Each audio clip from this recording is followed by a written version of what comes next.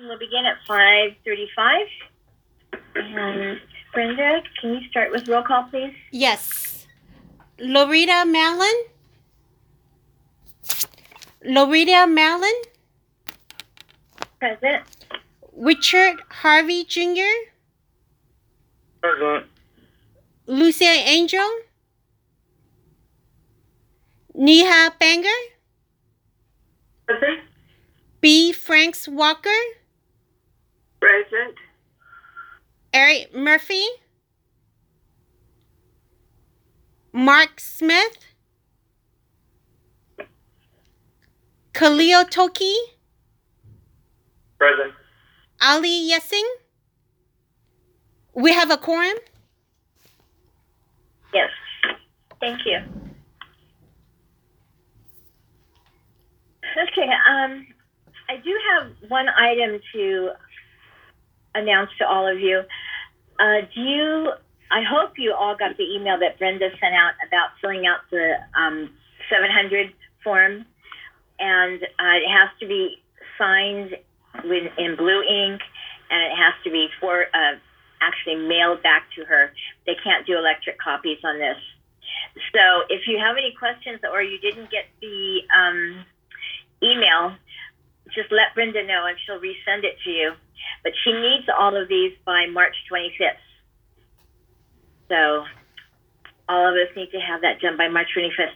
It's page 5. It's only one page that you actually have to fill out. The rest is reading material. Any questions?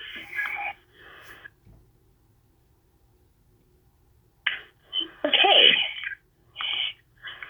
Go on. Brenda can also, I will just also add that Brenda can also send it to you in the mail with a self-addressed stamped envelope. Oh, yes. Or she can even just send the envelope to you if you need an envelope to get it back to her with a stamp and an address on it. So she can help in many ways to help you get that back to us. Absolutely. Thank you, Heather.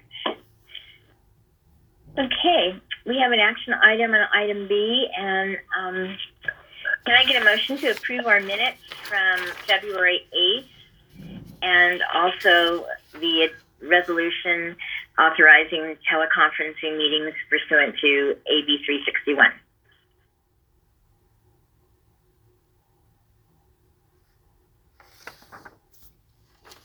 I Richard, move to accept the minutes from our previous meeting as well as Yeah. Adopt the resolution. Yeah, the document. Wait, what is it called again? I'm sorry. The remote teleconference. Oh, right here. The adopted resolution authorizing remote teleconference meeting pursuant to AB 361. I'm sorry. And can someone second that? Today. Neha, second that. Thank you. Brenda, can you take a vote on that, please? Okay, Loretta Mallon? Yes. Oh, I'm sorry. I will call your name for the vote, and please state yes or no. Loretta Mallon? Yes. Richard Harvey Jr.? Yes. Lucy Angel? Neha Banger? Yes. B. Franks Walker? I wasn't in attendance. Should I still vote? Sorry, you weren't in attendance. You can still vote. Yes. You can still vote for this. Yes. Yes. All right. Eric Murphy? Mark Smith? Khalil Toki? Yes. Ali Yessing? The motion passed. Thanks, Brenda. Thank you. Thank you. Okay, Madam Chair, if you don't mind, I'll take Yes, it into closed session. Okay, so we'll go into closed session for a public employee performance evaluation of Dr. Damon Francis, Medical Director. Heather, if you don't mind moving us into the right rooms, and then we'll reconvene for open session following closed session.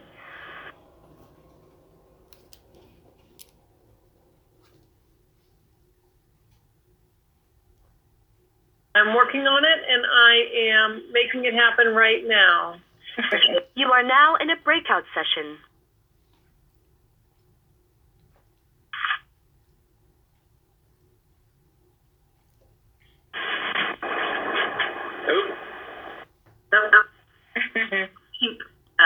David, if you I wouldn't shouldn't be here. What am I doing here? Shame, shame, shame. open session, if you don't mind. Kick me out, or I'll call back in 20 minutes.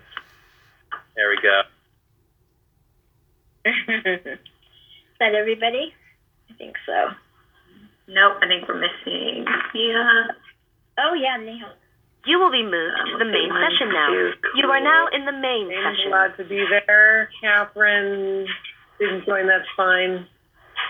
I think it's okay over there. Is that okay? Yes, thank you. Yeah, we gave Damon a really hard time. Okay.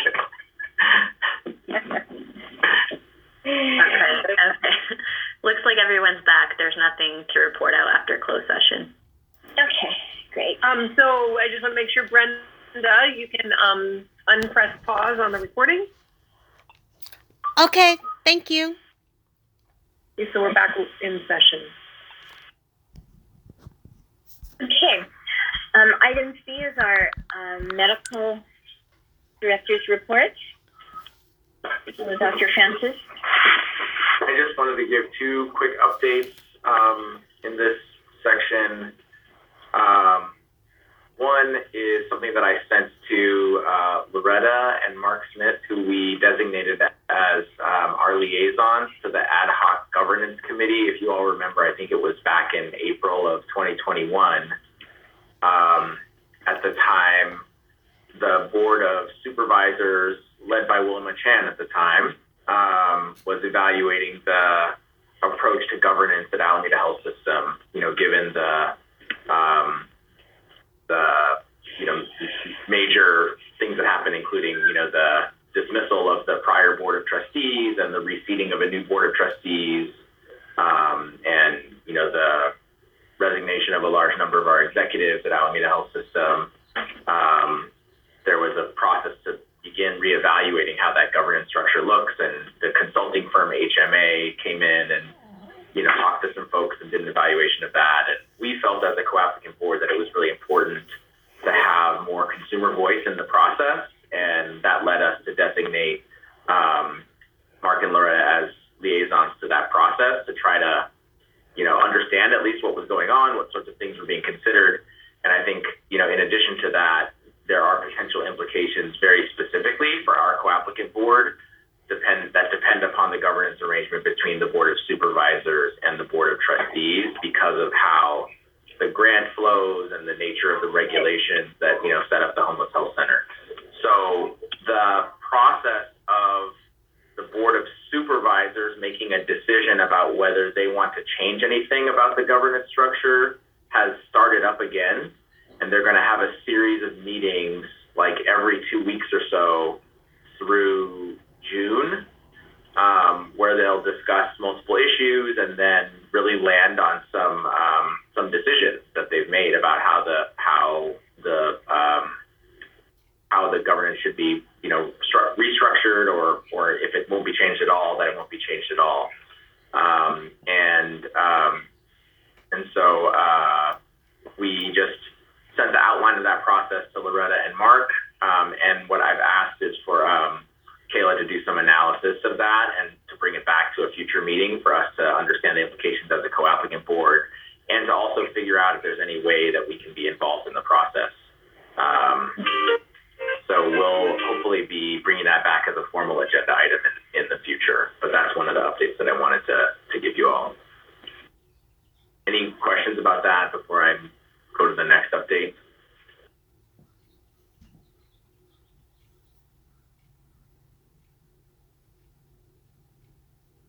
All right.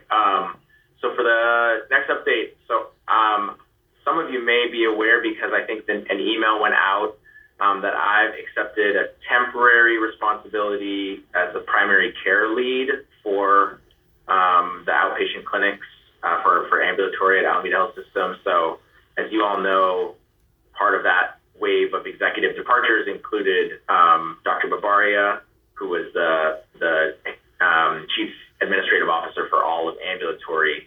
And many of us took coverage roles on when Dr. Babaria left. So I've been covering some of the system-wide responsibilities, working with our IT systems, working with quality. Other physicians have covered some of the other physician responsibilities for primary care and specialty care.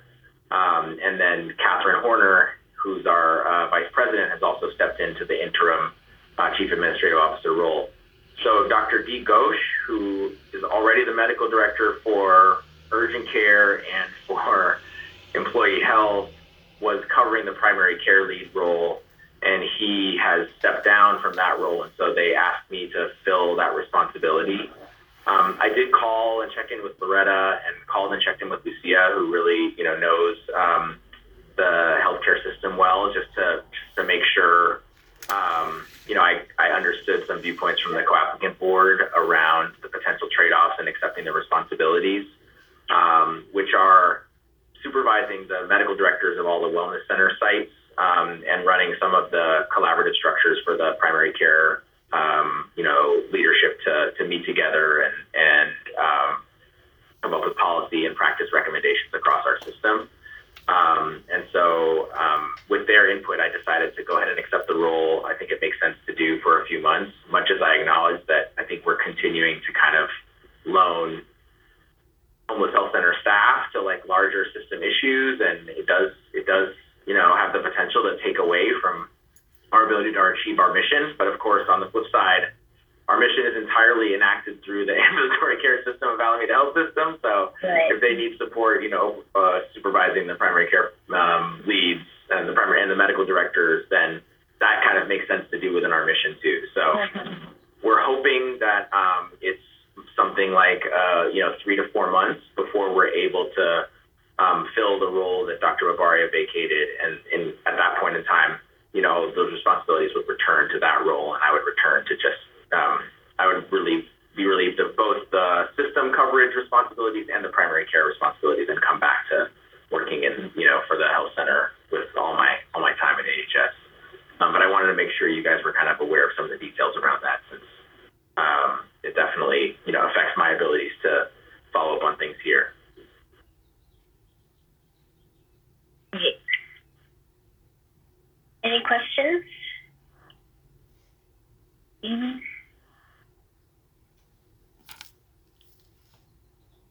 Okay, thank you, Damon. We're going to go on to item D, which is about the Board of Trustees meeting, which takes place tomorrow. So, Damon, you want to fill us in? Yes. So this is the culmination, really, of our approach to strategic planning, which was really designed to be able to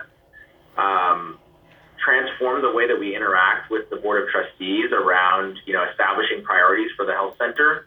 So, I think you'll remember that when we kicked off the process in the summer last year, our goal was really to be done by January or so that we could influence the budget process for Alameda Health System for 2022-2023. And so when we completed our plan, we were able to then, package it and present it to the Board of Trustees, and hopefully initiate a conversation about how some of those things we've prioritized, via our strategic plan, are actually implemented through one of the more critical decision-making processes at the Board of Trustees, which is the budget process. So we'll be presenting tomorrow as a co-applicant board to the Board of Trustees. They've given us 20 minutes on the agenda. And what I wanted to do today was just to run through the presentation. We have a couple co-applicant board members who are already signed up to actually make elements of the presentation, and then others of you who will definitely be present for the discussion. But I think as we go through the presentation today, if there are elements of the presentation that people want to jump in and provide, I think that would be great. I think, the main goal is really to start to establish a stronger relationship between the co-applicant board and the Board of Trustees, and for them to meet you and for you to meet the board in a pretty formal context. and then also obviously to share something general just about the health center, about the co-applicant board, and then about our strategic plan and what our hopes are for this year. So I think the more time, that our co-applicant board members, aside from me, are presenting, the better. And, the more time we have for discussion with you all, the better too. So yeah, maybe I'll pause there and just see if there's any thoughts, and then we can jump into the presentation.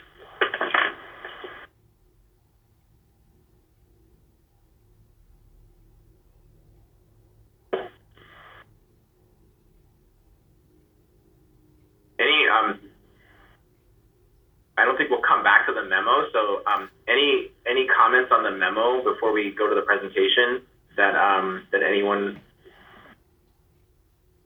wants to make, or anything they want to highlight from that's important in the discussion or presentation? Mm-hmm.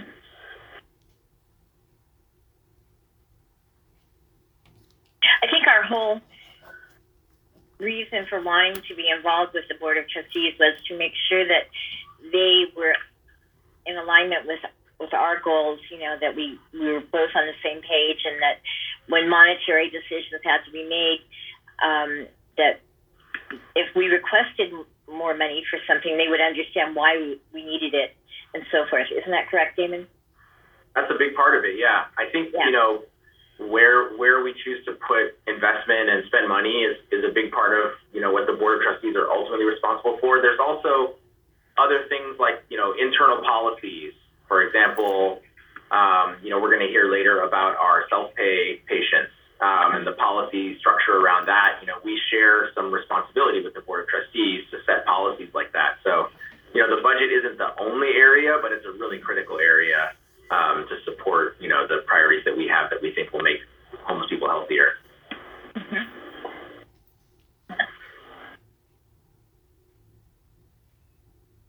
Great. Okay. Why don't we just jump into the presentation then, and we can pause along the way and see if anyone has questions or wants to sign up to say this. I want to present this. So I wanted to start off by grounding us really in just the health status of people experiencing homelessness in our county. So this is some of the most recent data that we have that I think you all have seen at least 2 and maybe 5 times about how widespread the high rates or what the high rates are of disabilities and chronic diseases are in the homeless population. I think the one thing not shown on the slide that we also know is dental needs are incredibly high in the population, especially on sort of self-reported surveys. So I was just going to make that point quickly here. We can go to the next slide. And then this slide is as well one that you've seen a lot of, but I think is really important to just ground us and, who the population is that Black people experience the highest burden of homelessness by far. So when we're talking about racial disparities in health, homelessness is a really, really critical issue, which of course we're talking about a lot at AHS these days. Mm-hmm. So maybe I'll just pause with those two and say, is there anyone who's interested in presenting that? Or I'm happy to just present that quickly and move on. But if someone's passionate about making sure the Board of Trustees understands these issues about the nature of homelessness and the health issues, that's totally a place that one of you could jump in.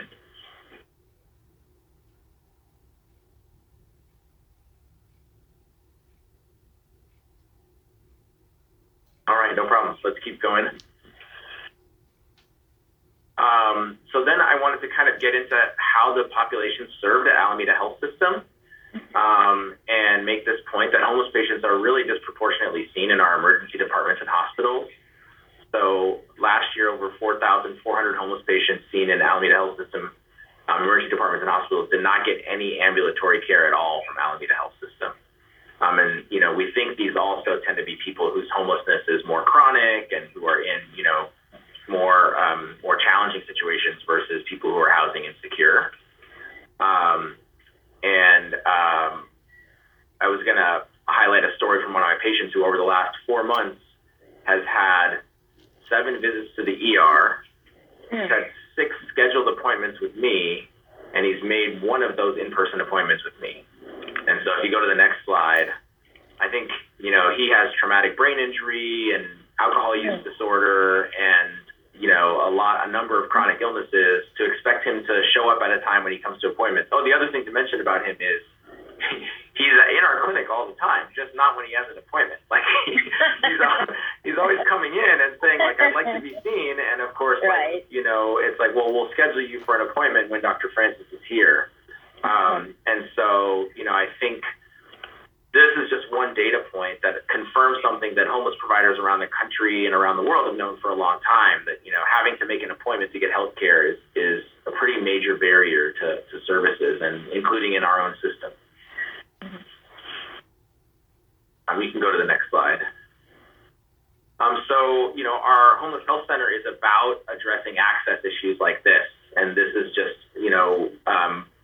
to have an opportunity to read our more expansive mission that we developed in this strategic planning process, which I won't read here, but this is also, a place that someone could jump in, and we can come back at the end maybe and see if people are interested once they see the whole presentation and which parts maybe people might be interested in presenting. But I think this would also be an opportunity to talk about elements of the mission that, spoke to us as a co-applicant board, how we really pulled from our National Healthcare for the Homeless partners, and others to have this more expansive definition than what was actually in our co-applicant agreement initially.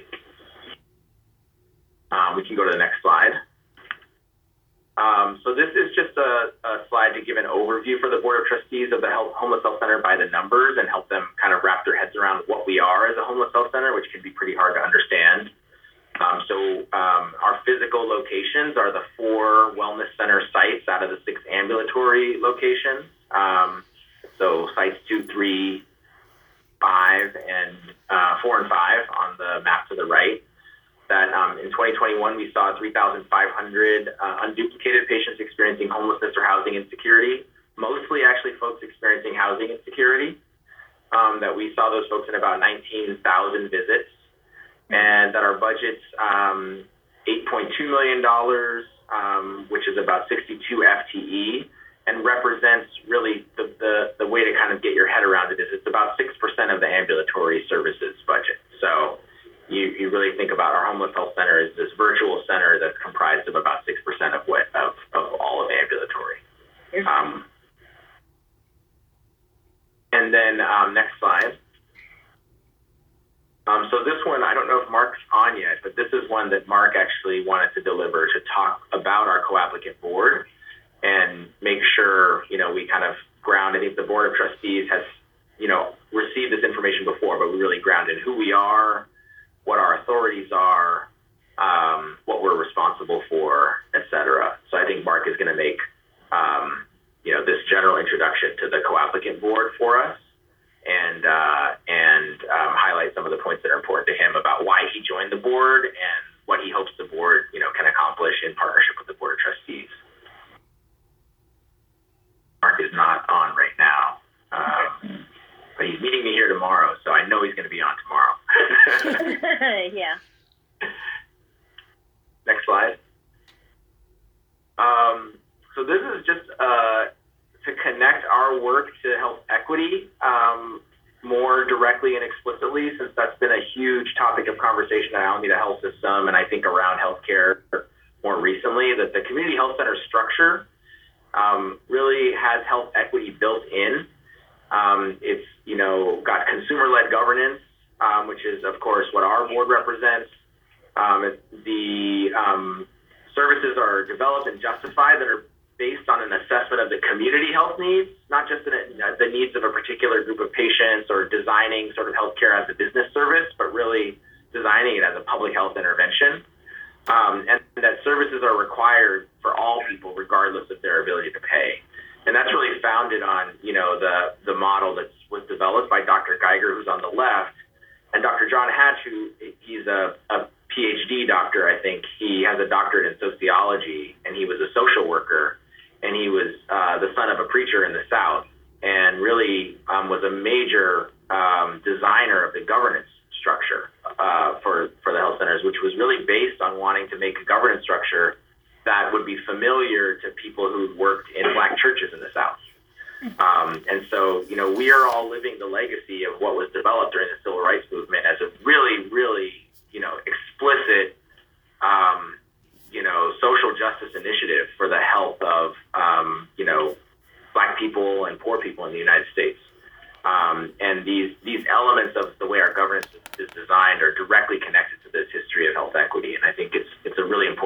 people to understand. So I included some links there too for people to listen to stories. Jack Geiger was taken in as a homeless teenager who'd run away from home by an African-American actor who was like a luminary in the Harlem Renaissance, Canada Lee. So, you know, even Jack Geiger's origins are really kind of in the history of African-American struggle in the United States. Next slide.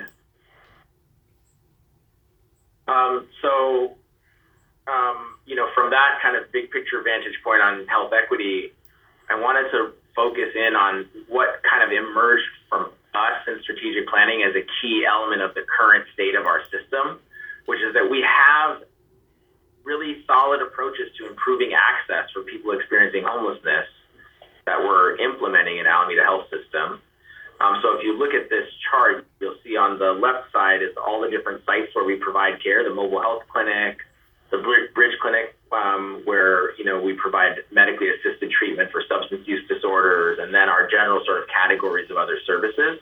And then next to that, you'll see the number of patients who are people experiencing homelessness and the percentage those patients represent of the entire percentage of patients. So you can see at Mobile Health and Bridge Clinic, you know, a high percentage of the people that we serve in those places are people experiencing homelessness. And part of that is because we've designed these approaches that include drop-in approaches that make it much more easy for patients like the one I described earlier to actually receive care.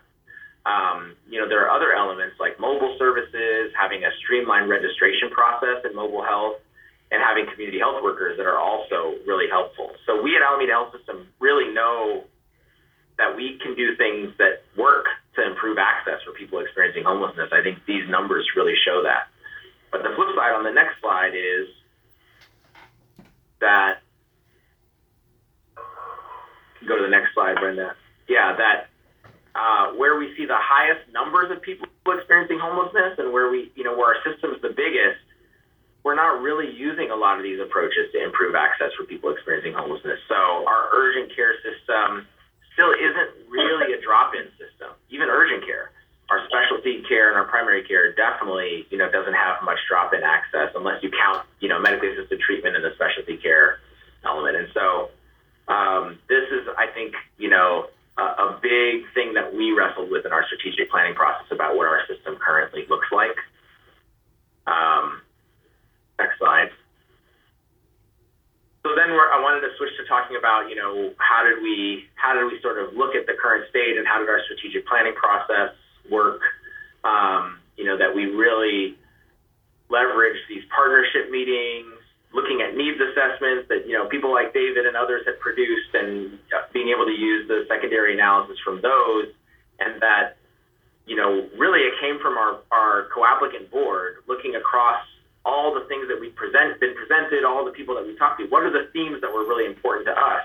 And you can see, like, the things that got 4 little tick marks on here, among them is what's in the center, dropping in and on-demand services, which, we're emphasizing in this presentation in our strategic plan, among other elements, the need to address disparities, the need to work on prevention, et cetera. But I just wanted to really emphasize for folks that this was a process that was really driven by the priorities that you all set as a board for us, and that this is what it looked like. We were in a meeting, really talking about the issues and really thinking about what we felt mattered on the basis of our own experiences and perspectives, that we bring to this. Next slide. And then I kind of emphasized some of the shifts that I think I came to, but I feel like we came to as a co-applicant board. But I really came to via the input from the co-applicant board. So, that as a staff, like when Heather and I are sitting down going, like, how do we make things better? That a lot of this process really helped kind of change the questions that we're asking. So a lot of what we've asked, in partnership meetings with Healthcare for the Homeless or with other folks, is like, how do we help this person get from this low barrier setting? We make these low barrier settings for people to get in and see us. How do we get from there to primary care, right? So we're trying to use the mobile health clinic as a bridge to another place. The Bridge Clinic is even called Bridge because it's a bridge to a primary care setting. And that just hasn't worked that well. And And, it has kind of a ceiling to its effectiveness. And I think we kind of talked a lot about that, the idea of like on-demand and drop-in services in our planning process. And we've shifted to asking more of the question, like, how can we just meet all this person's health needs wherever they are? If they can show up here, how do we do the most we can do for them in that context? I'm moving from this idea of like anchoring on the appointment, which is really this huge barrier, to like, anchoring on how we create drop-in availability and access.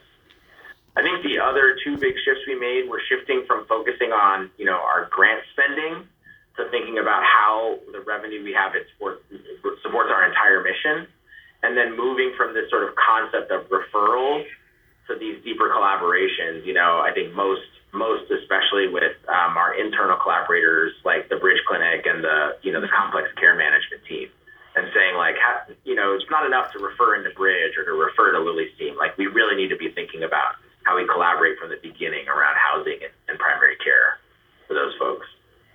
And so in light of those questions, then we developed goals, which I think begin on the next slide. And so our first goal is, as you guys all well know, maximize the care that people experiencing homelessness receive for acute and chronic illnesses at the earliest opportunity and in the locations and settings that work best for them. And this is really a shift in how we're approaching the idea of like, well, let's create low barrier settings and then bridge people to primary care appointments. And so our early focuses are going to be on sustaining the Bridge Clinic and expanding the services they provide there, and making sure we bring dental services into our mobile setting, because we know it's such a huge need. But really, over the course of the 3-year strategic plan, we hope to work on a bunch of other opportunities to do this, to maximize care that people receive at the earliest opportunity and in places that make sense for them as people, who are struggling with homelessness or housing insecurity. So our second goal on the next slide, which is to ensure sustainable funding and infrastructure to support existing and expanded services. And here I put some funding sources: Health PAC, Measure A, the QIP program that I think our Board of Trustees are familiar with, but may not be familiar with the fact that to date, as a co-applicant board, we have not provided input into how these funding sources are allocated in Alameda Health System. And I think we would very much like to remedy that, and truly, share responsibility for governance on the allocation of these revenue sources that, by the way they're designed, seem like they're sure about helping homeless people access outpatient services. And so I think this is a place where we need to be very clear as a co-applicant board that we've not yet provided input into this, and we would like to rectify that. And that's going to take new relationships with the Board of Trustees, and it's going to take some financial capacity development for both our staff and our co-applicant board itself. And then the third goal, I think Loretta was going to bring us home on the third goal. You want to go ahead and talk about this, Loretta? Okay, sure. Well, as it says, goal number 3 is to create lasting relationships between the different care teams that can help these people experiencing homelessness, and also to follow up with our patients to make sure that their housing and their primary care needs are met. I think there's a disconnect there somehow, or I'm not quite sure the reason, but it could just be a lack of staff. Whatever it is, we don't really follow up on our patients like we should, as much as we should. And I think that's probably one of the most important things, to me anyway, is besides providing the health care, that we also provide them, especially a place to lay their head, some type of housing, whether it's temporary or whatever, but getting them off the streets. And by doing that, I think they'll be much more, in agreement to come to the care clinic, the primary care clinic, and to make their appointments. And because, now they have a home or a room or whatever it is to stay in, that's theirs. And now if there's an appointment made, they know they can go from their home that day to the clinic and get served. Where when they're on the streets, everything is just so miscombobulated, and, they don't know what they're going to be doing the next hour. So this was a real important goal for me. Great. That rounds out the three goals that we have, and then I was gonna finish up the last slide with just our asks of the Board of Trustees, which the last time we went and presented, the Board of Trustees said, "Tell us what you need. Please come back." And so this is, I think, this is the help that we need. We need to make sure that patient representation happens in governance and decision making in our system. That I think begins with conversations like these between our majority, consumer board and the Board of Trustees. We need the Board of Trustees to put Alameda Health System money where our rhetoric is on health equity. We really need more ambulatory drop-in access for a homeless population that's disproportionately Black and disproportionately disabled. This is not an abstract issue of health equity. These are people who are disproportionately, in groups that are vulnerable, that have been marginalized historically, that, I think our system can be much better designed for, and we need to invest in it, and we need the Board of Trustees to invest in it if we want to design the system to work better and differently than it does now. It needs to be invested in differently than it is now. And then finally, I think we need the Board of Trustees to clarify what Alameda Health System means by serving all. Is it about centering people who are most excluded or actively marginalizing them? And by that, I mean, an example of centering is Everyone Home. So when we talk about Everyone Home, which is our umbrella organization in Alameda County for ending homelessness, the idea of Everyone Home focuses us all on the people who don't have a home. And we use the universal language to include people. But when you say all lives matter, right after someone says Black Lives Matter, that's an example of using universalism to actively marginalize a group of people, right? That's why activists get so upset when people say all lives matter. All lives, of course, matter.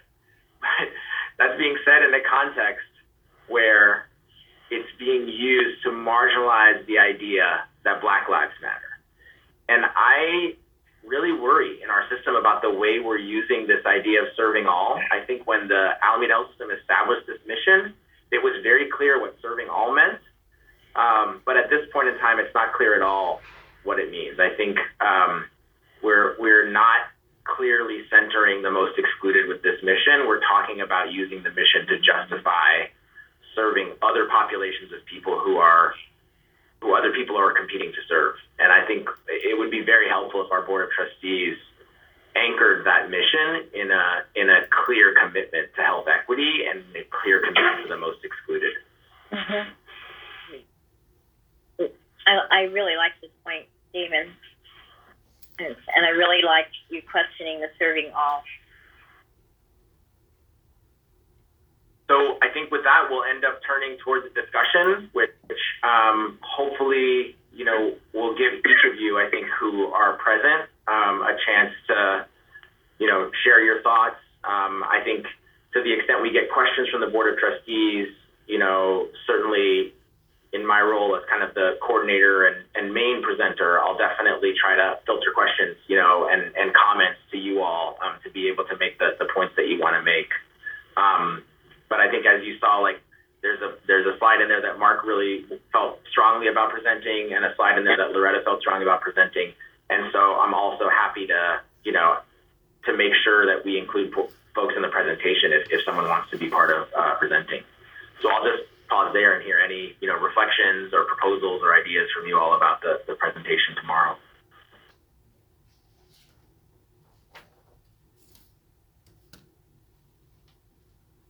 I like it overall. It's short, it's straight to the point.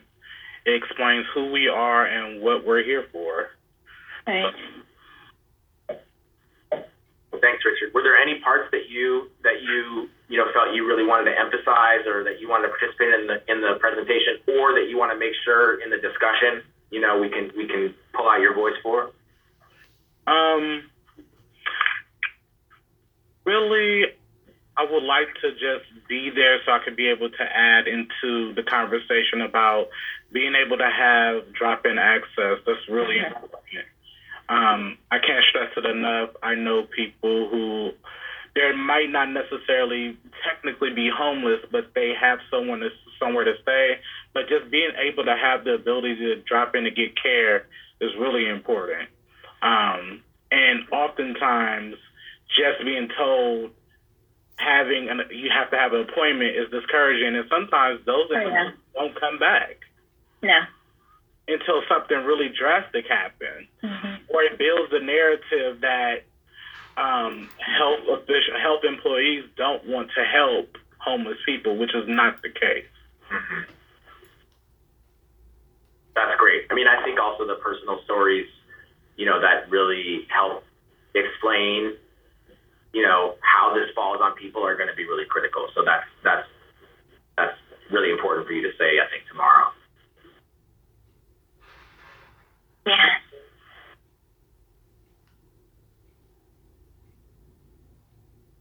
Anyone else? Dee, you're not going to be with us, I know. Is there anything that you want to make sure we say on your behalf or ask on your behalf? No, I think you've covered everything, and you've done a very good job of covering it. But I agree. I do believe that the emphasis, as I'm sitting here, many times I don't feel the need that I need to go to the urgent care. And I'm going to just say my experience, and I'm not homeless. I do need to go to urgent care, but because it's such a hassle to go, I have to sit and wait such a long time. And if you call, you don't get ample care. There's nobody there to really respond to you. It's just impersonal. And I don't know if that has to do with race or if the people are just busy. Or maybe they don't know how careless they sound.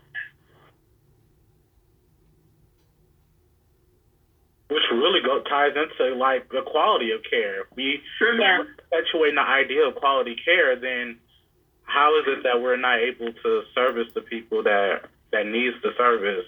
Right. The most. Yeah. The most. And people going to the emergency room, using the emergency room as their quote unquote primary care is so ineffective. I mean, yes, the doctor can help them, for the reason they came in, but they're not running tests to find out what else is going on, and they're not following up with them. They tell them there, follow up with your primary care provider. Well, most of them don't have that. Don't have one. And then just, another point too is using the emergency room as a primary care is so costly to our health system, very expensive, and that's another reason why we need to get these people, make it the drop-in clinic available to them so that they don't have to go to the emergency room. And, a lot of them go, and I'm sure you've seen this too, Damon, a lot of them will go at night when it's raining or cold and they have nowhere to stay. And so just by being in the building and getting waiting to get called is safe for them, and that's sad. That's very sad. But it gives them shelter. Right. And there's a cultural thing too that I also realize is that with many blacks, I don't know about the other populations, but many blacks really don't trust doctors because most times their experience has been that they didn't really get good care. Yeah. They just didn't get good care. It was like they just push them off on somebody. Mm-hmm. Or don't worry about it. You can go home, take cough syrup, and it'll go away. And the people have died of cancer or something. Mm-hmm. And they don't go. They don't really go. I live in the doctor's office, you can tell. I do. I've missed meetings because I've been at the doctor's office. But so many people don't do that. And particularly blacks. I think that's why that first bullet point is so critical. Because I think it's just easy to lose sight of Yeah. those issues when you're dealing with sort of patients in this aggregate way, and you're dealing with large budget numbers and, you know, abstract sort of documents. I think it's very important in those, you know, high level conversations to make sure that we never forget that we're talking about people who are patients, you know, who are our patients. Yeah. I agree. I think Neha had a couple times tried to chime in there. Yeah, it's okay. I was going to ask if there is, if we got questions on, what if you're wanting to put more money in, then what do you think will move the needle, and how would we respond to that? Or if we get questions on, if we ask questions around, is it about censoring those most excluded or actively marginalizing them? And we get asked questions on how would we do things differently?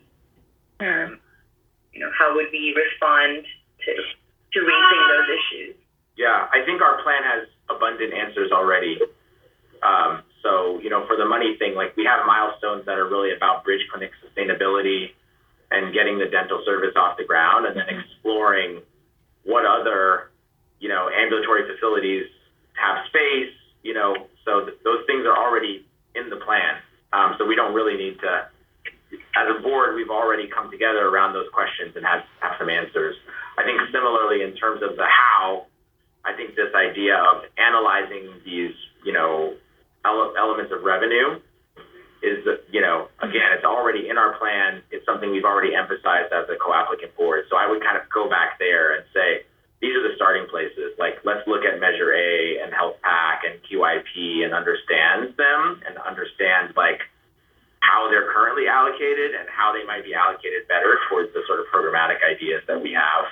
And I think my tendency would be, to respond with the plan. And I think as board members, I think that would also work for you all, since it's like work that we've already done, and I think answers those questions, fairly well. I have a story too, Damon, about the urgent care. I have a neighbor who's 70 years old. She's an African American woman who's had 4 strokes, and she lives directly above me. Her home, she's not able to cook. She's not able to do house cleaning, nothing really. And she goes to this urgent care clinic to get her medical needs met. And she's been doing this for years.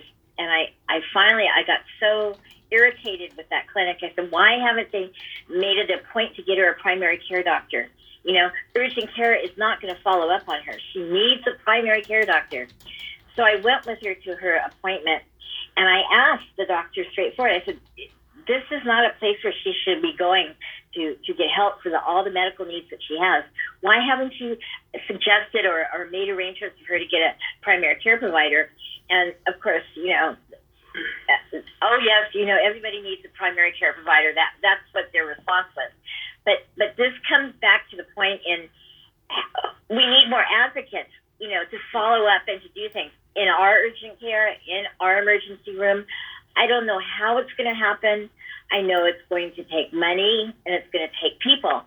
And that's what we're lacking. But anyway, to make a long story short, I did get her, I set her up with a primary care doctor. I went with her to her visits, and I explained everything to her doctor. And I'm going to go with a few more visits with her to make sure she gets all the services that she needs. I mean, that's what we need, right? That's the perfect example. That's exactly what we need. I consider myself an advocate, Right. I've been an advocate for myself and for many other people. Right. And that's what we need. And I think, again, this shows up in the data in this presentation, in that is the function of the substance use navigators, who are community health workers in the bridge clinic, right? They're always accessible. They do everything they can to make sure that people can get to the service. And as you said, it takes money, it takes people. Those are the people we're spending money on who are doing this work, and we've demonstrated they're successful. Now we need to make sure that they're, in sustainable jobs, in a sustainable program that's, you know, managed in a way that is gonna keep going for a long period of time, not just as a research project that's dependent on, you know, grant funding. Right. Hi, this is Mark. Hey, Mark. Hey, Mark. You missed your slide. Yeah, I'm sorry. I've been listening. As everyone knows, I've been stressing since last year and looking forward to the time that we would be able to have some sit down with the Board of Trustees, and we get a chance to do that tomorrow. And just listening to some of the concerns Loretta and others have, I certainly have the same concerns, and that's why I've always stressed that it would be a good idea for us to be able to meet on a regular basis. We can determine later what that means to meet with the Board of Trustees, because if we're able to come to an agreement, or certainly a meeting of the minds between ourselves and the Board of Trustees in terms of the goals that we would like to accomplish, I think it's important that we do have regular sit-downs with them so that we can, so that they can keep us focused, and we can keep them, more importantly, keep them focused on what we believe the main goal of the program, the main goals that we want to see the program succeed at. And I think we should let them know that, and how we think that's important to for us to be more successful, and also create even a better program than we currently now have. Mm-hmm. I agree.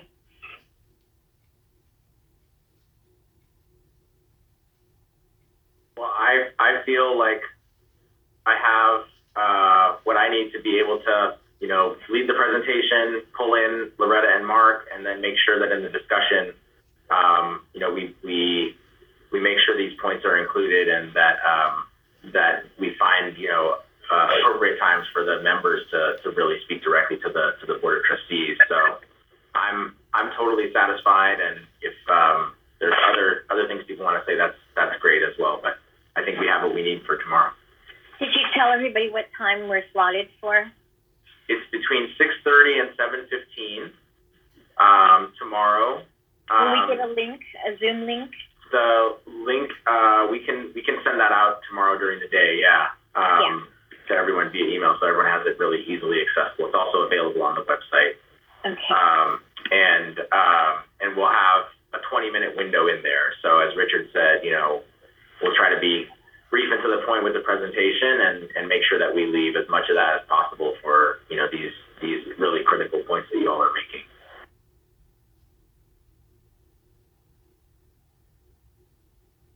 Okay, good. Are these all our slides? That's it. Yeah. Okay. Can we go back to the? Yeah. Thank you so much.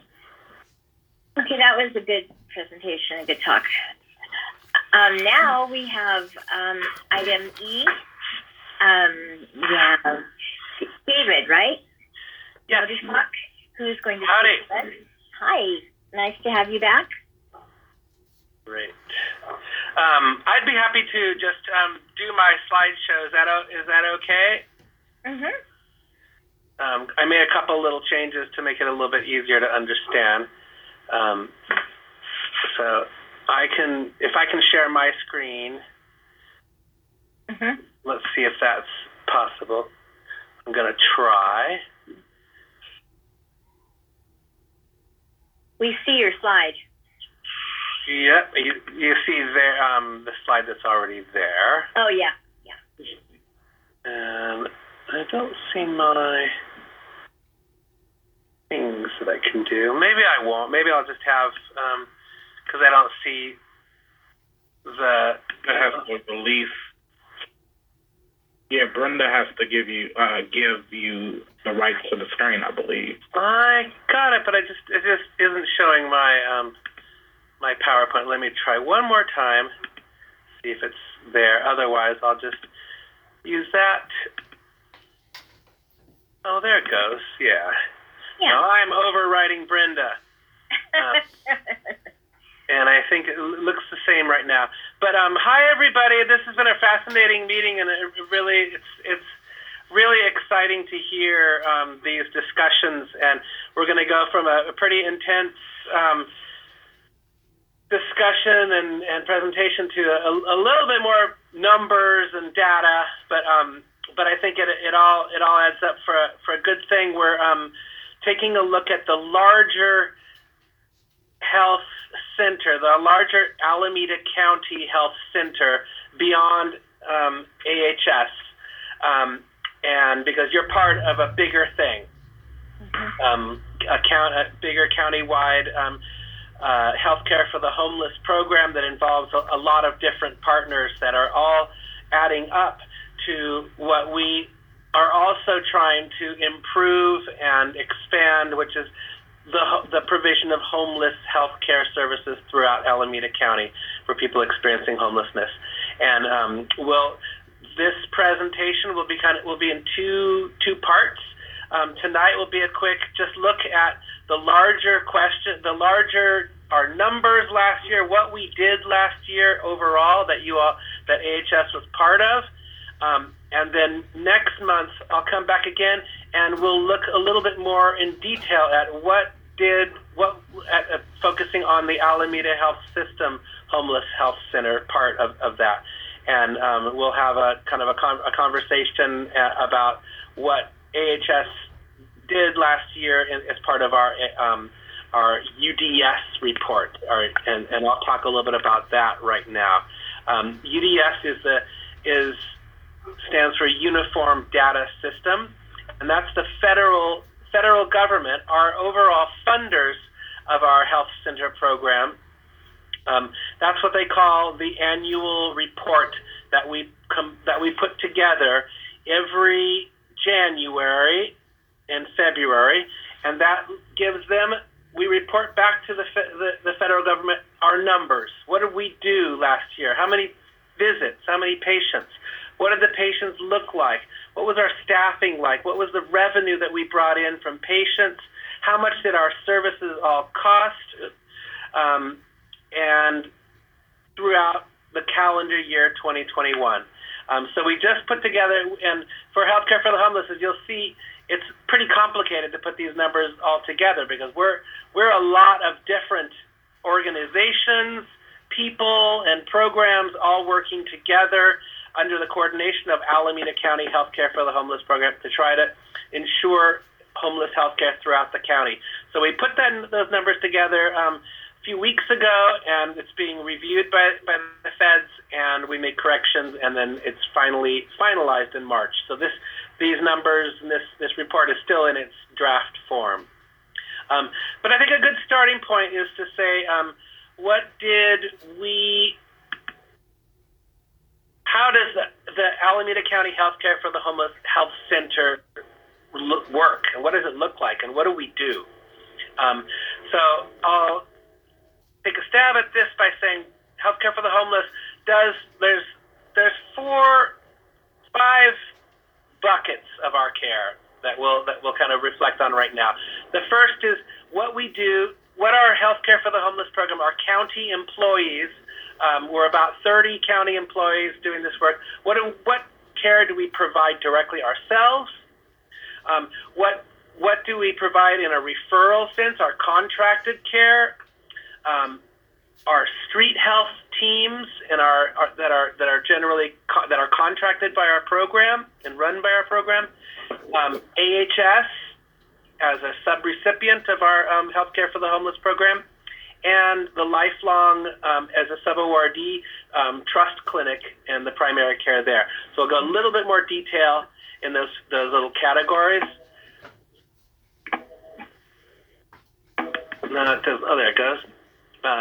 So what Healthcare for the Homeless program, our county staff and employees, what we do ourselves is shelter health services. First of all, we go to shelters and we see that shelters, congregate housing programs, transitional programs, some recovery programs, some drop-in centers and stuff, we see those as really important places where people experiencing homelessness, oftentimes where they land, where they're just starting their recovery and their return back to housing and out of homelessness, they start in a shelter.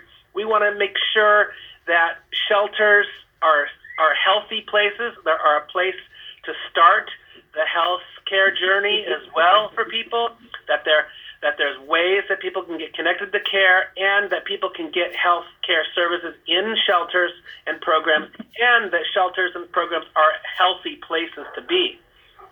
So we have staff working on that level, nurses and enabling services workers, community health workers, and outreach providers, workers going to shelters and working on that. We also run our own street health team, and that's a typo on this thing. Our street health team is in Zone 11. That's in kind of downtown North Oakland, Telegraph Corridor, where we have a team of about 6 providers, nurse, MD, and outreach providers who go on the streets and do street health in that zone, of people living on the streets. We have our staff also leading COVID testing and vaccination services and rapid responses to COVID infection throughout the county. We have some of our staff embedded in the Trust Clinic.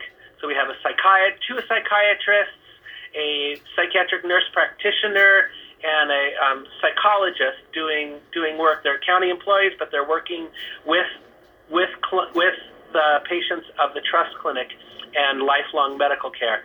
So they're embedded in other clinics. And we're very much involved in the provision of nursing care in the Project Room Key. That's the COVID hotels, the Safer Ground hotels, and the isolation and quarantine hotels that, throughout Alameda County. We've been a big part of that. And that's all our direct services. And then we move on to our referred care, and that's primarily dental and optometry. We have contracts for mobile dental services. That's a big mobile dental van that goes to places. We set it up where they're going to go. They go once a week. We support and organize who gets into care and how, and we support people experiencing homelessness in their dental treatment plan, and we support them through weeks of going back to the dental to the mobile dental services that's provided by On-Site Dental. We have another dental program that we contract with. We pay La Clinica Dental to treat people in their clinic, and we also do that kind of support work because we realize that it's not enough just to tell people, oh, go to the dental clinic and you'll finish your dental care. We have to support a lot of people through their dental treatment plan. And finally, through Vail Optical, we refer people for glasses and optometry care. People also can receive optometry care and ophthalmological care at AHS, but that's a slightly different part of this program that we'll get to. We direct, and this has been a huge change in our program over the last 5 years, but we basically carved up the county into 14 different zones. Each zone is roughly the same amount of people who are experiencing unsheltered homelessness, and in each zone, our goal was to have a street health team working that zone, doing the rounds, finding people that are experiencing unsheltered homelessness, whether they're in camps or in street settings, and providing care for them on a regular basis. Nursing, medical care, and enabling services, outreach and support services. And that's been going. This last couple years have been this last year actually was the first year that we're firing on all cylinders, where there's a teams working every zone of our county. And that's one of the biggest differences about our county and the rest of the country is that level of coverage that we have for street health teams, street medicine, street health teams. That's really exciting. And we carry those out by contracts with Lifelong Medical Care that runs 1, 2, 3, 4, 5 teams in the North County. Tiburcio Vasquez, another health center that runs 3 teams in the Mid County.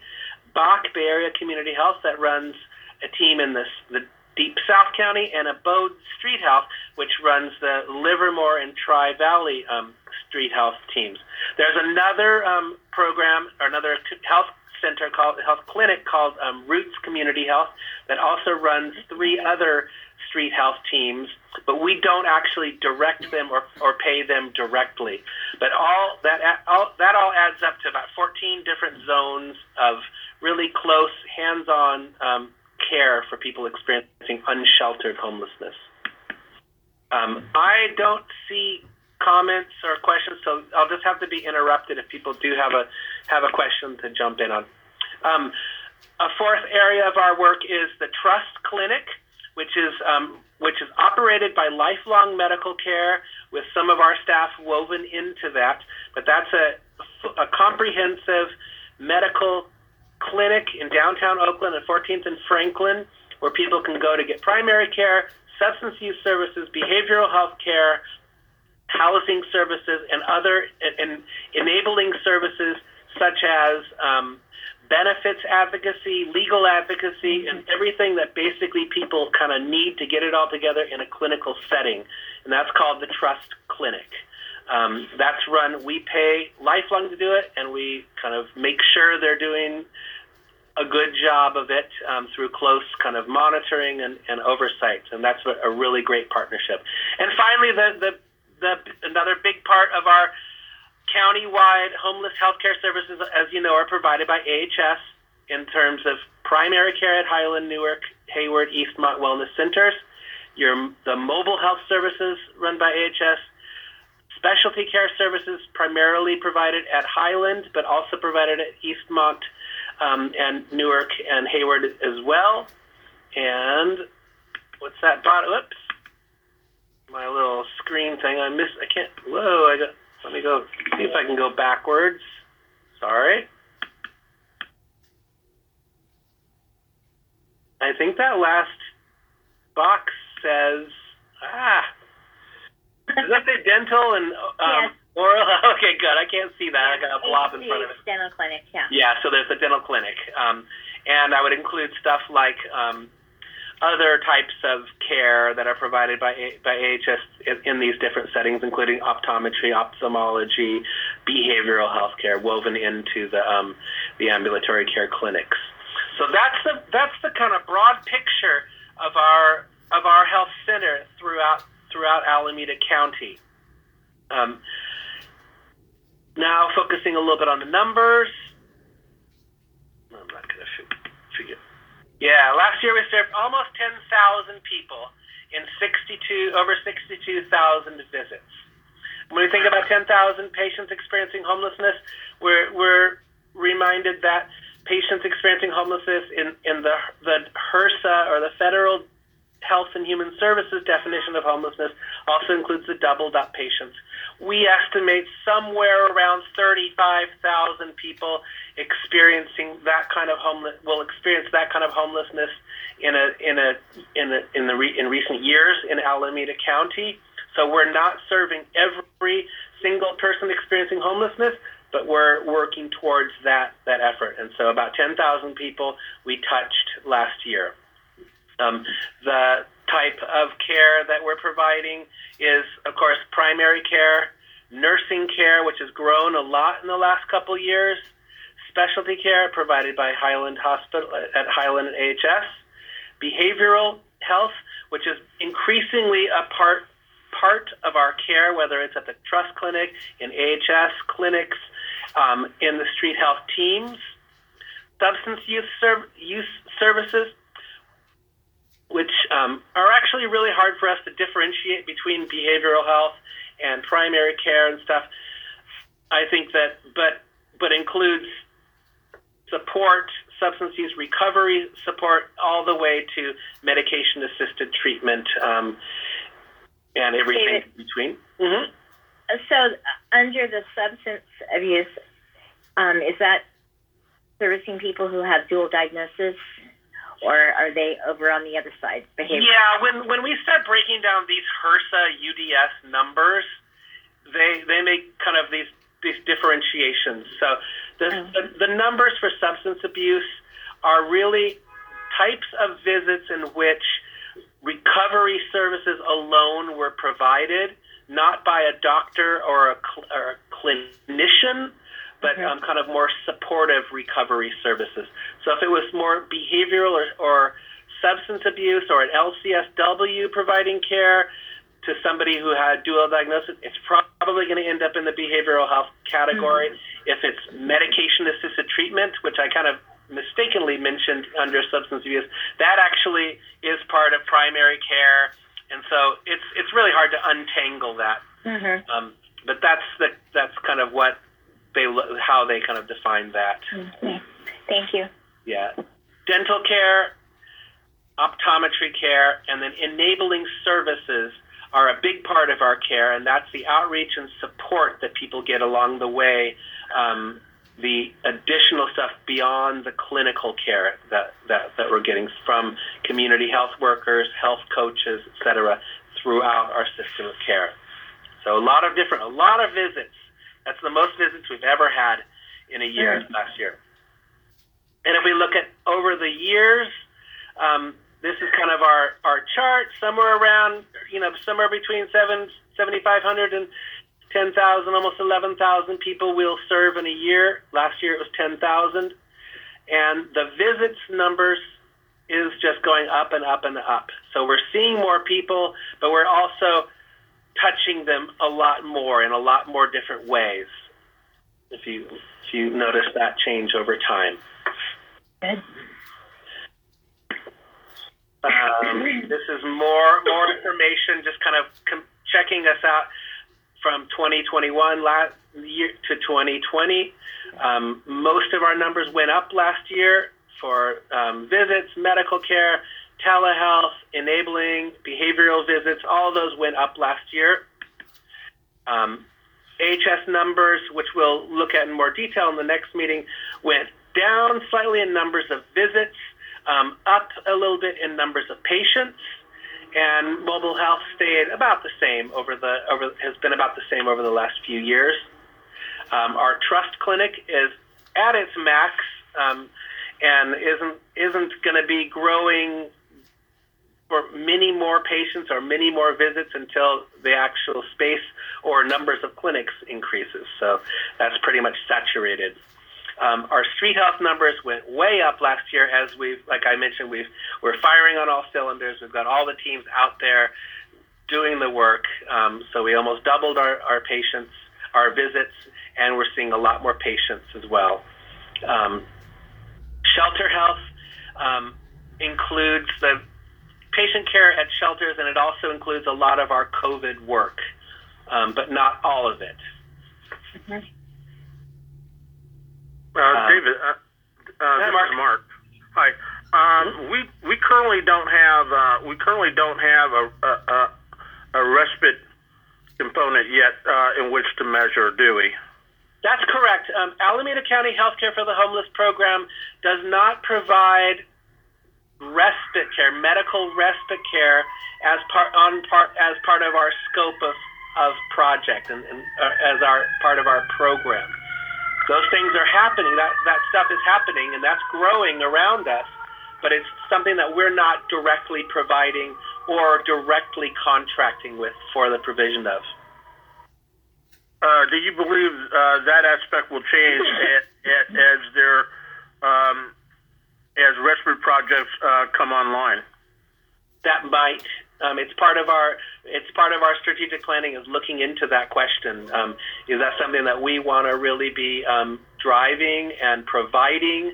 Are we going to be contracting for it, or is it going to happen in different ways through counties and hospital systems providing it? But there's a lot of questions that we haven't answered yet regarding that. Our dental numbers increased last year.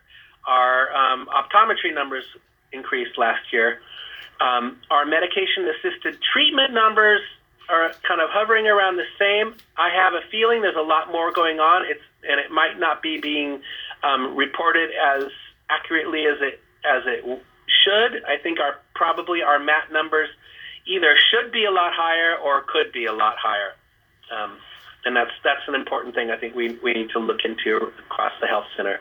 How many people are getting access to services like buprenorphine and medication-assisted treatment? This is a quick breakdown of the demographics of our patients, and I'm having trouble seeing my thing. Oh, there. Now I can move it. Good. Just a quick look at change over the last year, or not change as it were. We definitely served a lot more sheltered people in homeless shelters last year, and because of the COVID work that we've been so focused on. That's been a big change for our program, is that direct care of people living in homeless shelters. And a continued focus on the unsheltered care as well. I'm going to keep moving along. So part of the big part of our report, our UDS report, is just those patient numbers. But another part is just how many people did it take to do all this work. And this is always really interesting. We get reports from all of our different partners, our different programs that we contract with, or subrecipients like AHS, sub-awardees like Lifelong. We put it all together, and we say, look, it was 155 FTEs across the county working on people. We're providing care for people experiencing homelessness, and that's not 150 people. That's hundreds of people. That's probably about 400 or 500 different people. Probably about 300 providers in Alameda Health System alone, some of whom, like Wanda, are seeing homeless people all the time and doing a lot of care, some of whom are just touching a few people per year. But all those add up to 155 FTEs, 61 of whom are AHS employees. It cost us about $23 million to do all that care. AHS, their part of the costs, URL part of the cost is about $8.3 million.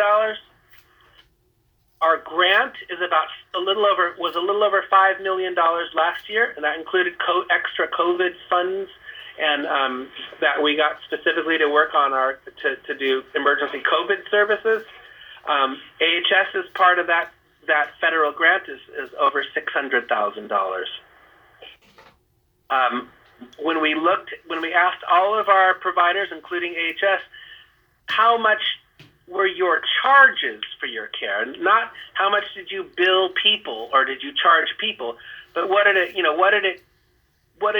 were your costs per visit, as if you were charging the people the costs that they would be charged for a medical visit.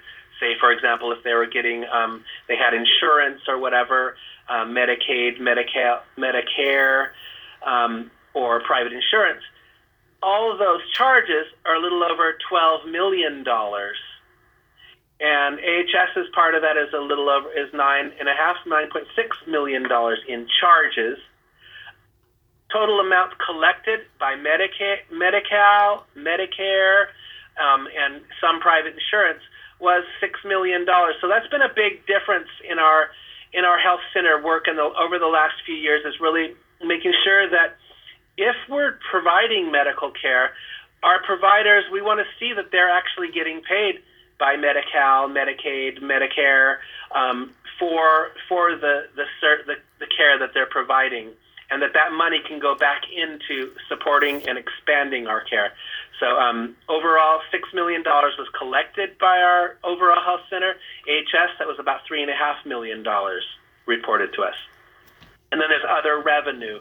So that can come from, in the case of healthcare for the homeless, it comes from Alameda County. Mental Health Services Act is a big, the millionaire's tax is statewide funds that comes to us, and other county funding as well through the Office of Homeless Care and Coordination. AHS has a lot of other revenue that they bring in, about $4 million, that supports your all efforts as well. And then there's a certain amount of money that could be collected, might be collected, or won't be collected, and that's that charges that just won't ever get collected, especially sliding scales and stuff like that. That just money that we just say, that's how much it cost us, but we're not going to be able to collect that. It's about $5 million. That's a quick look at kind of the non-clinical data. Mm-hmm. And then the quick takeaways just from 2021, like I've mentioned before, some of the key things are our street health teams are in full operation. We're seeing a lot of people in unsheltered settings. We've got all those teams out there working hard and doing a lot of nursing and enabling care visits throughout Alameda County. And that's just incredible to watch that. And I know we kind of figured out that was going to be something that we did about 5 years ago. Damon was in the very beginnings of that, and it's come to its fruition. So a lot of that is really in full bloom right now, the street health work. Another thing for us that we're really happy about is our shelter health work, that we're now taking a pause a bit. Hopefully COVID changes into something not quite so pressing and urgent and allows us to shift gears a little bit, but we can also look back at the last year and see, we vaccinated, we either provided testing or vaccinations to over 4,000 people experiencing homelessness last year. We provided 5,500 COVID tests to people experiencing homelessness, and 2,600 people experiencing homelessness directly vaccinated by us and our partners, including you all. And all of that vaccination isn't really part of our UDS report. The feds don't look at nursing care like testing and immunizations as part of our reportable visits, but it's been a big part of our work last year. The important thing for us is the continued expansion of our enabling services, getting community health workers, case managers, health coaches out there. The increase in importance of behavioral health care, psychiatry, psychology, LCSWs, and the Trust Clinic. A little more information about COVID. I repeated it. It was so so important I repeated it. Excuse me there. But overall, that was just the numbers I gave before were part of our UDS numbers, and then our non-UDS numbers were even more COVID tests.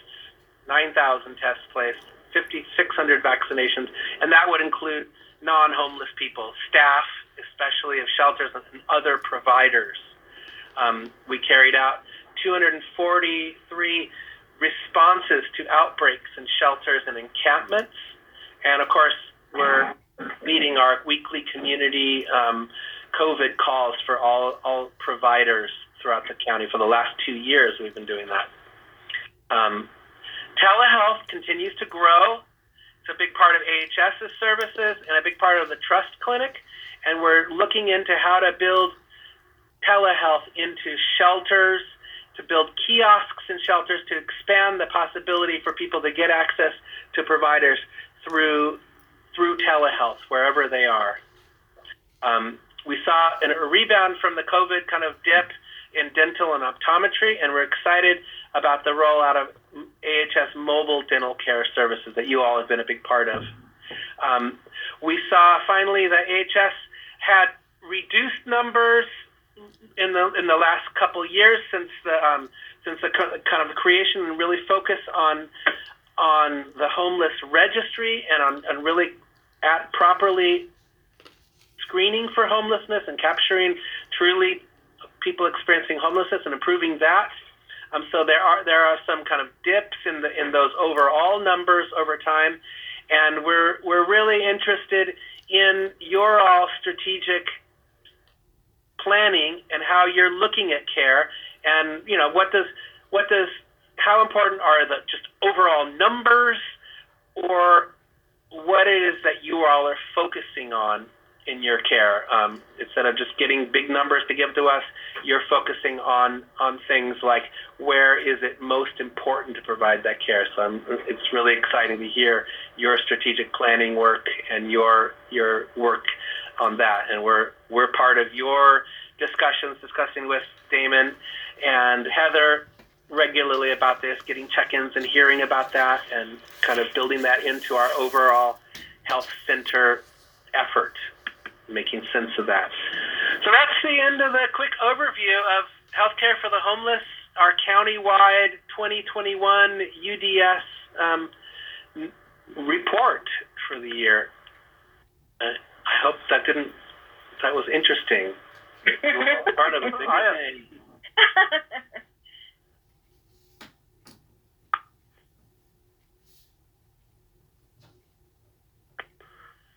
I know it's a lot of information, so thanks for putting up with it. This is Mark. I have a question. Mm-hmm. I was wondering, David, how much effort, if any, is being put into making sure that patients that we're seeing at the Trust Clinic or any other facility,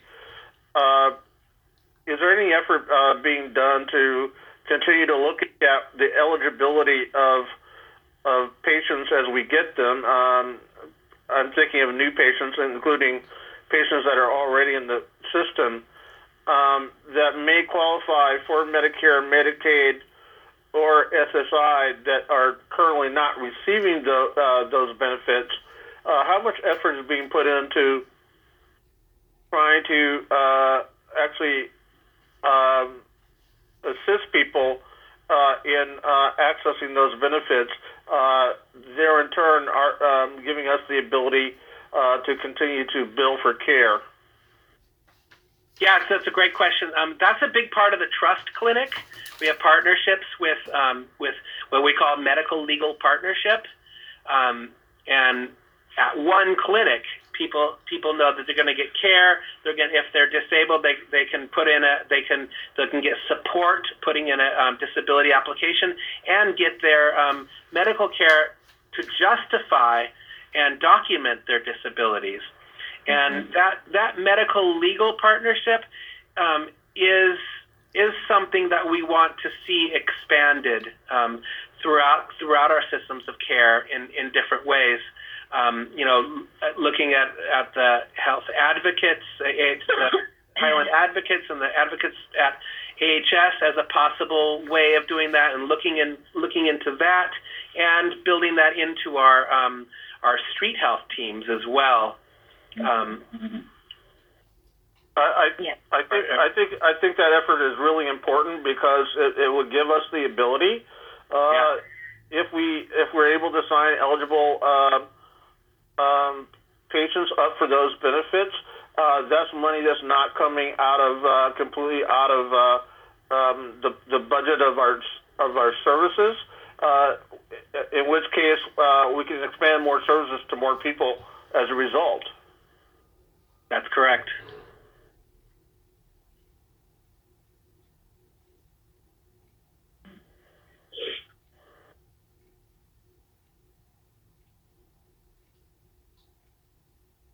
The key word is advocate. We need more advocates.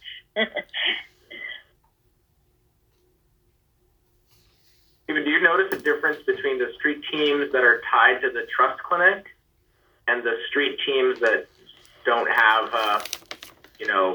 specifically designed homeless clinics that's sort of backing them up?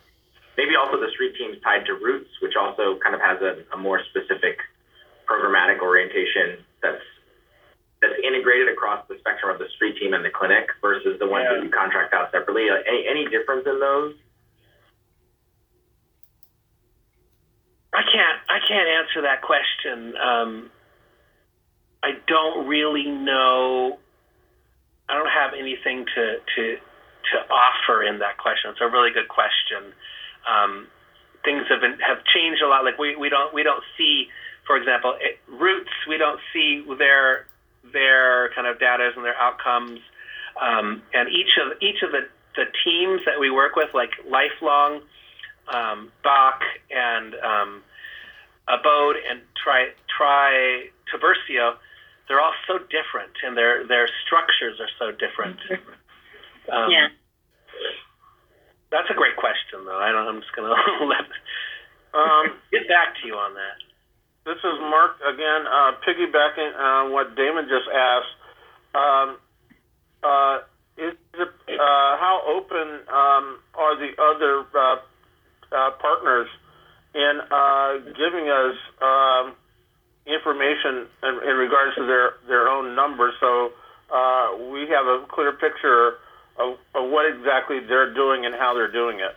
How much, in other words, how much is data sharing being encouraged, and how important do you think data sharing is? I think it's important that we do share data across all partnerships, just to know what the just for the right hand and know what the left hand is doing collectively. I think it's important, and I'm just wondering how open to data sharing are our partners?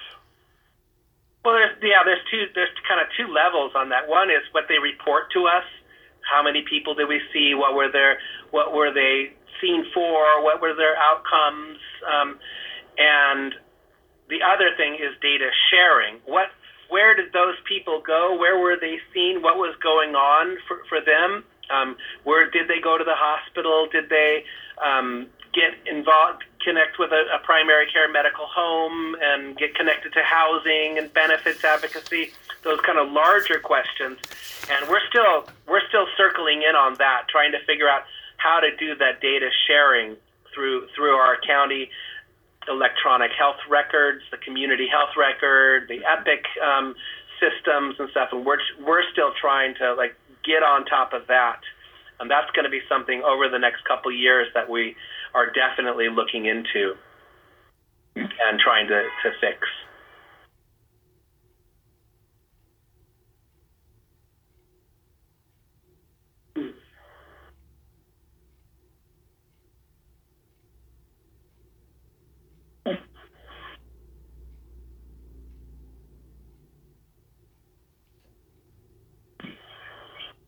Well, I'll be back next month. We'll do a little bit deeper dive into the AHS numbers. And I want to thank you all for being a part of our health center, our larger efforts. This was a really great meeting. I'm really happy to have heard everything in this meeting so far. Well, we're back on. Thank you, David. Thank you. Thank you, David. Well,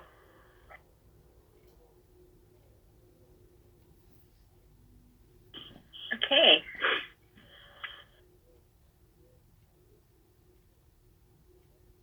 All right. Now we're going to take a turn to letter F, which is going to be Heather talking about self-pay analysis. And go ahead, Heather. Take it away. Thank you so much. So there is a memo here.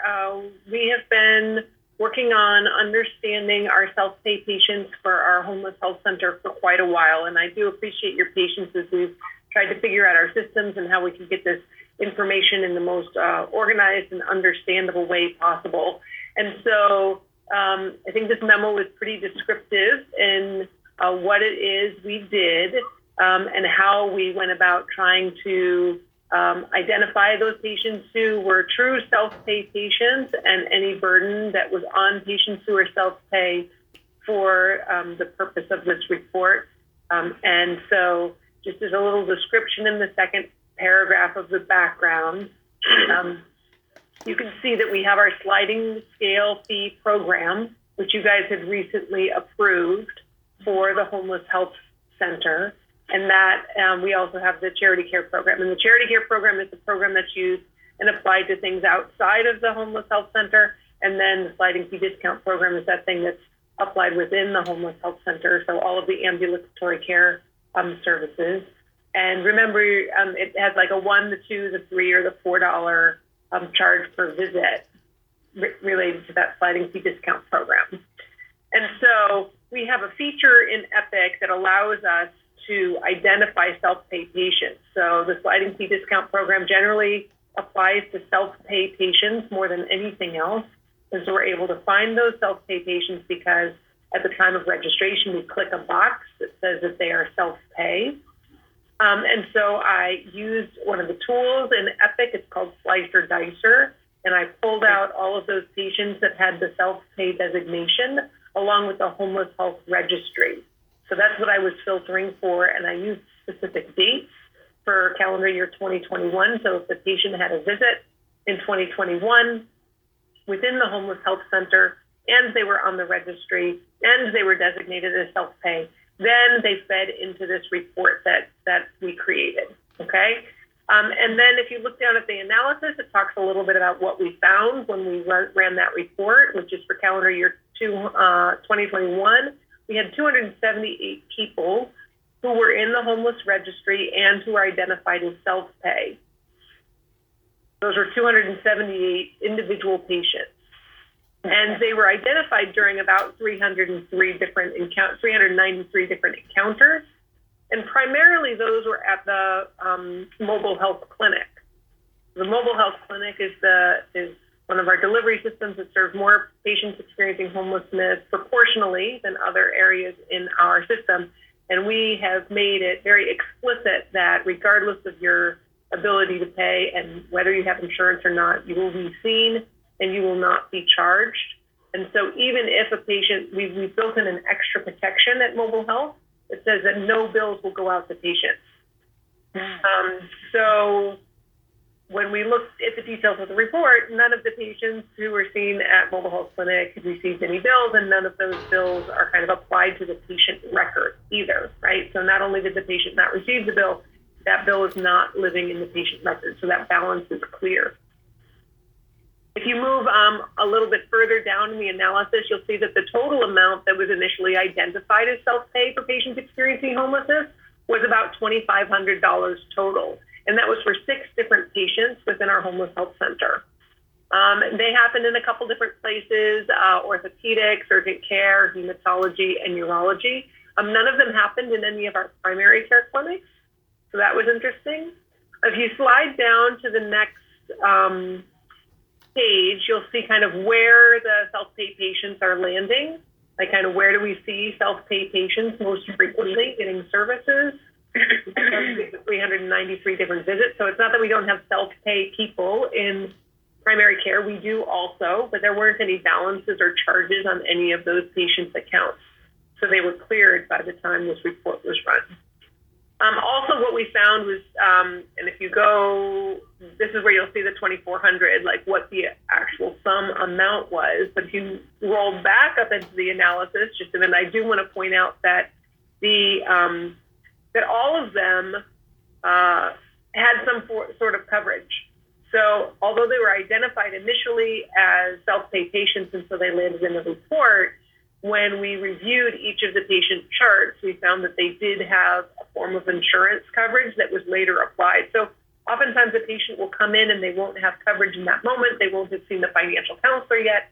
And so self-pay is applied, and then they get their coverage later, and then that's applied back onto their visit. And so then we do the process of billing the insurer. And that can take some time before that balance moves from patient to the insurer.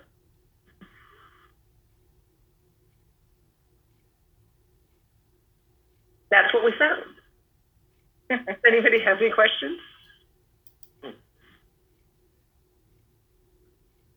I do want to reiterate that these were charges for patients within the homeless health center only. And that there is a group at Alameda Health System that's working very hard on all self-pay patients and identifying patients throughout Alameda Health System who are self-pay patients who have an overwhelming financial burden, and also applying the homeless registry where appropriate into those places outside of the homeless health center that also alleviates that burden. There's a lot of work being done on that.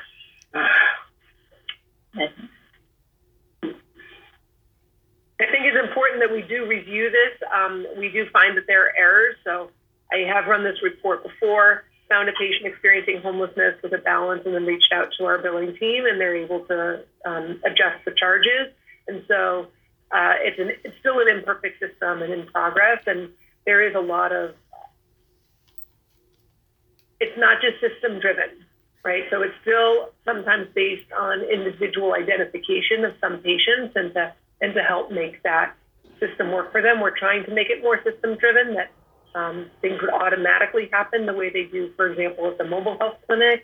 Patients are automatically not charged based on being at the mobile health clinic. We don't have similar system-wide mechanisms throughout our system for self-pay patients. So that's something that we're looking at.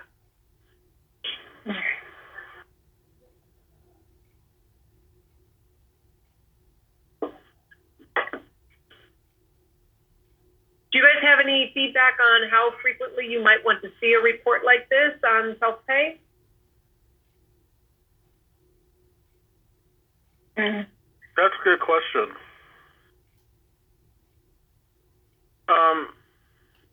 Is this the first time this report has been generated since we've been a board, or no? Yes, this is. So this is a newer development. It was requested quite a long time ago. This is something we've been working on getting for a while now. So this is the first time we're reporting it, the first time we've been able to analyze it and get it back to you. So that's one of the reasons we did it for the full calendar year as well, for 2021. It's something that we may be able to do periodically for you. I would also want to keep in mind, though, that doing it too close to visits sometimes will generate inaccurate information, right? Where a patient is still in the process of getting financially screened or going through the process of getting something applied to their account.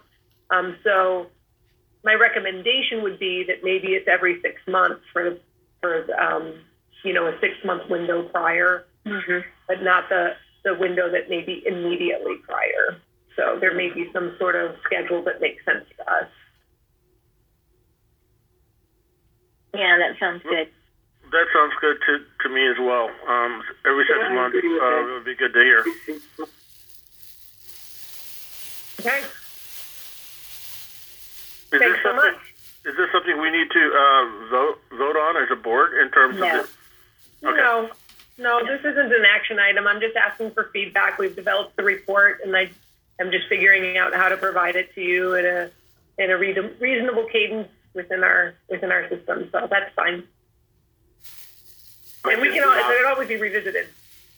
Yeah, I would just want to zoom out really quickly and just talk about how critical the registry is for this, and how, the times before this where Heather and I tried to, mostly Heather and 2% me, tried to fulfill this request. We were looking at spreadsheets that had data in it that we didn't really believe, and came from all these different places, and we couldn't do this. And then when the registry was invested in and created, it really made possible this analysis, which is just central to what the health center is supposed to do, right? Provide care for all, regardless of ability to pay. And so earlier, messier versions of this, I was more scared that we weren't fulfilling that responsibility as well as we should be. And I think, as Heather said, there's always room for improvement, but I was really reassured when I first saw this analysis that I think we're doing pretty well within the health center on this. So the people that, the patients that visit the health clinic, are they also screened by somebody for the possibility of being eligible for health insurance? At mobile health clinics? Yeah. Yeah, generally, if they're going to be moving from mobile health clinic into any of the 4 walls, and if they truly do not have any coverage, then they would be given a financial counseling appointment so that they can be in that system and also not get charged, right? This is one of the challenges we've found from mobile health clinic, is that sometimes patients need lab work, and as soon as they show up at Highland to get their labs done, then suddenly there's a charge that they can't afford because they didn't pursue the financial screening. So we're always trying to get people the coverage first, and that is definitely Alameda Health System wants to make sure that not just this visit is covered, but all of your visits are covered no matter where you go. So that is their intent. Okay. And there are some things that our PSR, our patient services representative, right on mobile can apply to the patient's account pretty immediately, even without the full financial visit. Mm-hmm. That's good. Thank you, Heather. Sure.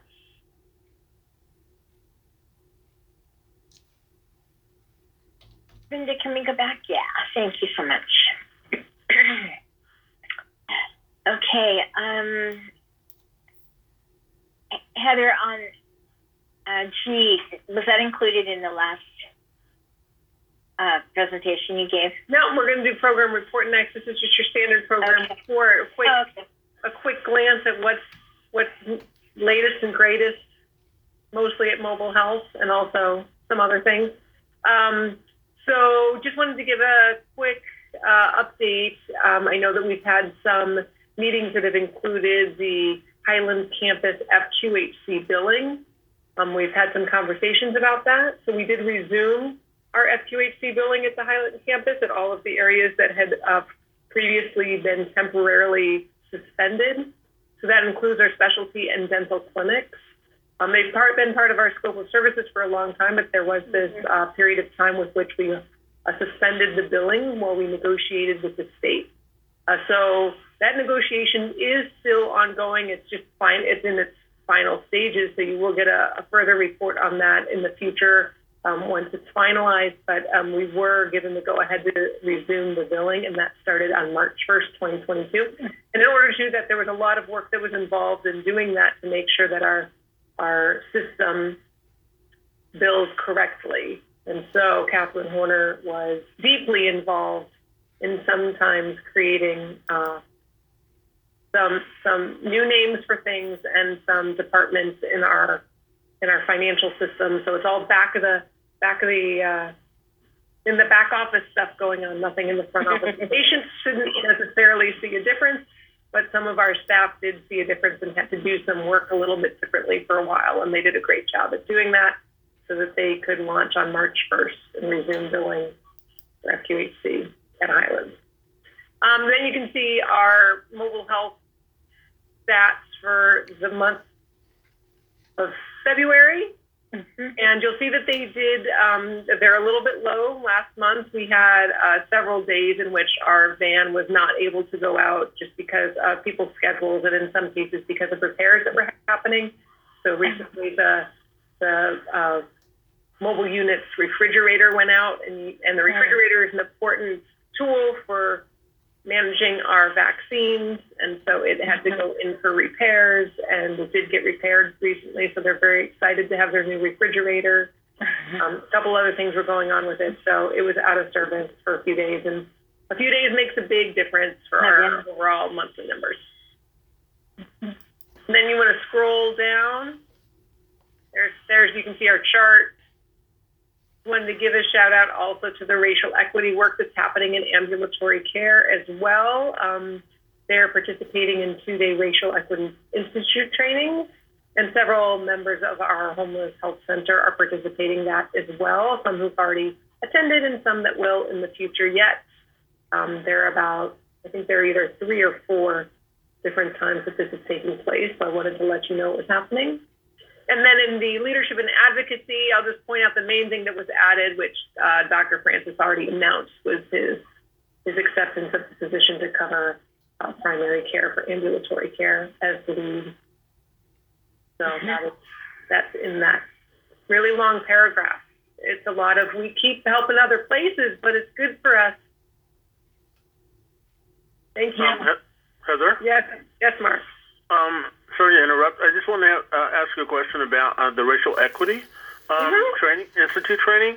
What do you know what exactly the curriculum comprises of? I'm gonna pass it to my friend Damon because he's already attended. I go next month, or later this month actually. I attend later this month. Yeah, it's the Racial Equity Institute is a national organization that conducts trainings really that focus on what structural and systemic racism look like? It has some elements, that focus on understanding implicit bias and kind of personal, elements of racism, but the bulk of the training is focused on understanding the history of how race developed, like why race developed as a concept, how it's been used in the United States, and how it's sort of integrated into our systems of housing and criminal justice and health, and continues to produce, these disparities in outcomes for, particularly for African Americans, but also for other populations and groups. So that's the thrust of it. It's a 2-day training. It's conducted kind of via like a oral history format, and it's meant to be a foundation for organizations to have a shared understanding of what it is they're really trying to do if they're trying to undo racism. I think, the focus of the Institute is really to shift people from this idea that like racism is about bad individual people doing bad things to other individual people primarily, to a focus on, racism is something that's kind of embedded in the world around us. And how can you as an organization, all your people kind of understand that so that you're targeting the real problem that is the main thrust of how racism is driving bad outcomes now. Yeah, okay. Thank you. Okay.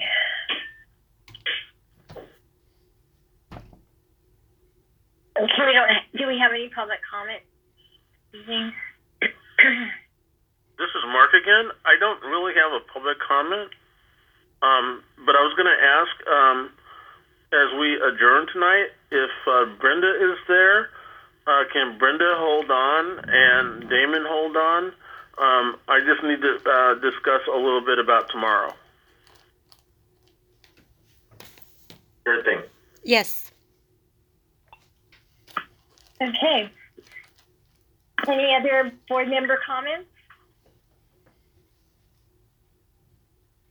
Okay, then our meeting is adjourned at 7:34.